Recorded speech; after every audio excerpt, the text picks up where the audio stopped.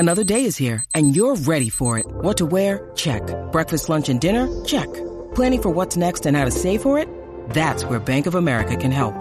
For your financial to-dos, Bank of America has experts ready to help get you closer to your goals. Get started at one of our local financial centers or 24/7 in our mobile banking app. Find a location near you at bankofamerica.com/talktous. What would you like the power to do?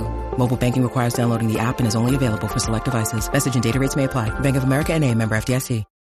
When you need mealtime inspiration, it's worth shopping Kroger, where you'll find over 30,000 mouth-watering choices that excite your inner foodie. And no matter what tasty choice you make, you'll enjoy our everyday low prices, plus extra ways to save, like digital coupons worth over $600 each week. You can also save up to $1 off per gallon at the pump with fuel points. More savings and more inspiring flavors make shopping Kroger worth it every time. Kroger, fresh for everyone. Fuel restrictions apply.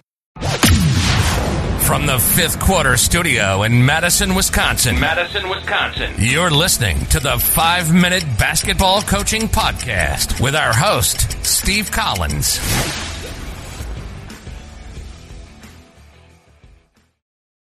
Hey, everybody. Welcome to the 5-Minute Basketball Coaching Podcast. Before we jump into today's topic, first, we'd love if you'd go leave a 5-star review. We'd love those. But also go over and check out teachhoops.com for coaches who want to get better.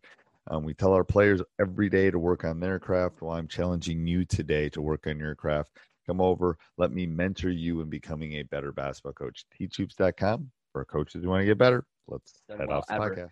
And so there's got to be that technical and that whole skill base that needs to be acquired. They're assuming that these kids are doing this stuff at home. That's not the case. Johnny, unless you're Drew and your dad's the varsity basketball coach and he loves to get shots up, he's going to get 400 shots up. Right. Drew's got a great advantage, and he should. I mean, that's a great opportunity for him. But, not every kid is going to be working on their left hand all summer. You think that just happens? No, it doesn't.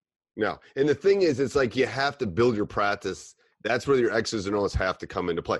And a lot of this stuff is based in science. I agree that kids have to be able to react. They have to be able to do all those things, and you don't know what's going to happen. But from someone that's taught for 30 years, if a kid can't multiply, they can't do algebra.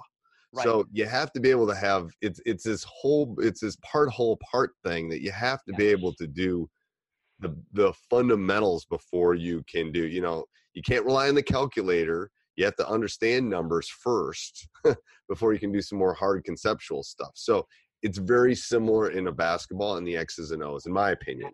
And if you take the time, though, Coach, I think you can build drills that focus on fundamentals, but also focus in things within your offense. Right, so, and the thing is, a good drill. This I 100% agree with. A good drill will work on more than one skill set, and I think that's one of the arguments that they're making is, why do we do 3-man weave? Okay, 3-man weave is an archaic thing. Whatever, I get that it's not working on a lot of skill sets. Maybe you add a couple other things into your 3-man weave that allow it to be more game based. I 100% agree with that. Good drills will tackle more than one skill set. So that's where the backward engineering is important. A drill, quote unquote, a drill or something you do in practice should be working on several things. And it's, that's why a lot of 2-on-2 and 3-on-3 is in my practice, is if you see it, because the game is really played that way. But yeah, then going back to the initial question with X's and O's is like, okay, we're going to run man. Okay, great. You're going to run man. What kind of man are you going to run? Are you going to run pack? Are you going to run how are you going to handle screens? Are you going to do this? And to be honest with you, if you start doing this, your head's going to start hurting.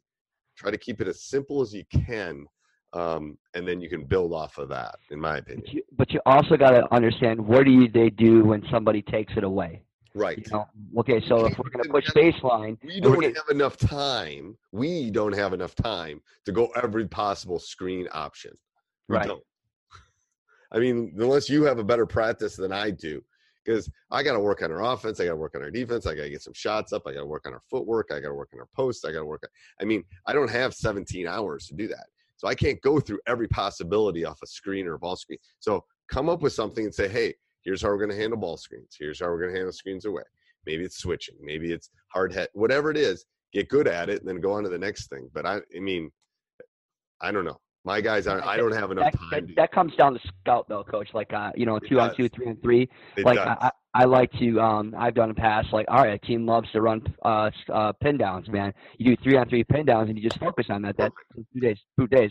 So and I think that's the key. And that's where we're talking about preseason X's and O's. Go through your league, and Team X is going to be a dribble drive team. Well, what drills can I do that week to work on dribble dive? Wait, this team runs flex. Good, you're going to see the UCLA cut. You're going to see these. How are we going to build? So in your preseason X's and O's, unless it's your first year, most of you probably know the coaches and probably know what they're going to do offensively and defensively. That's where you can map it out. And like, you're right. Most teams only won't run 1 or 2 types of screens. That's all we got to work on those 2 or 3 days before that game. Hopefully we have prep time. I agree, Coach. That's a really good point. Okay. I think that it's a big topic, but it's something that's going to help you outline your whole practice plan. It is. It's gonna feel overwhelming. But then you get Post-its, get a whiteboard, get somewhere where you can just dump offense, defense, quick hitter, situation, everything that you can think about that you need to work on, and then just start writing it down. It will look. You're not doing this in November. You got to be doing it now. Now. Yep. Now. All right. I mean, perfect. Power up now. That's exactly it. All right. What's our last question? What is one thing you have done as a coach to get post touches inside? So that's a good question. We need more. I think post touches are kind of a dying breed, so that's why I kind of like them. Bounce passes. I've taken practices and only let them bounce pass into the post. So it's forced them to get better angles. It tends to be a better pass. There's no air underneath it. So that's one way. As far as getting the actual pass in there, there's things with actions and coming from short corner to whatever mid post. Yeah, I really like the flex screen or the back screen. I think you can get a lot of post touches off that screen. I do that roll too. Yep. I was just talking about I took it literally. How do you get the ball into the post? Well, that's true. But it's the way you look at it. But I feel like some of my guys, even at the varsity level, have a hard time making that pass. Like they're not. It's just not something that they're comfortable with or not very good at doing. No, and that's where I think you got to do it as almost a breakdown. You got to have them go live. They got to get you got the ball in the wing and you have no dribble. Get the ball into the post kind of thing. They got to feel that pressure of being able to get it in there. Does that make sense? Yeah, and then ultimately the person inside's got to learn about positioning and working hard inside. Yeah, and then what I've noticed with posts too is they get pushed low.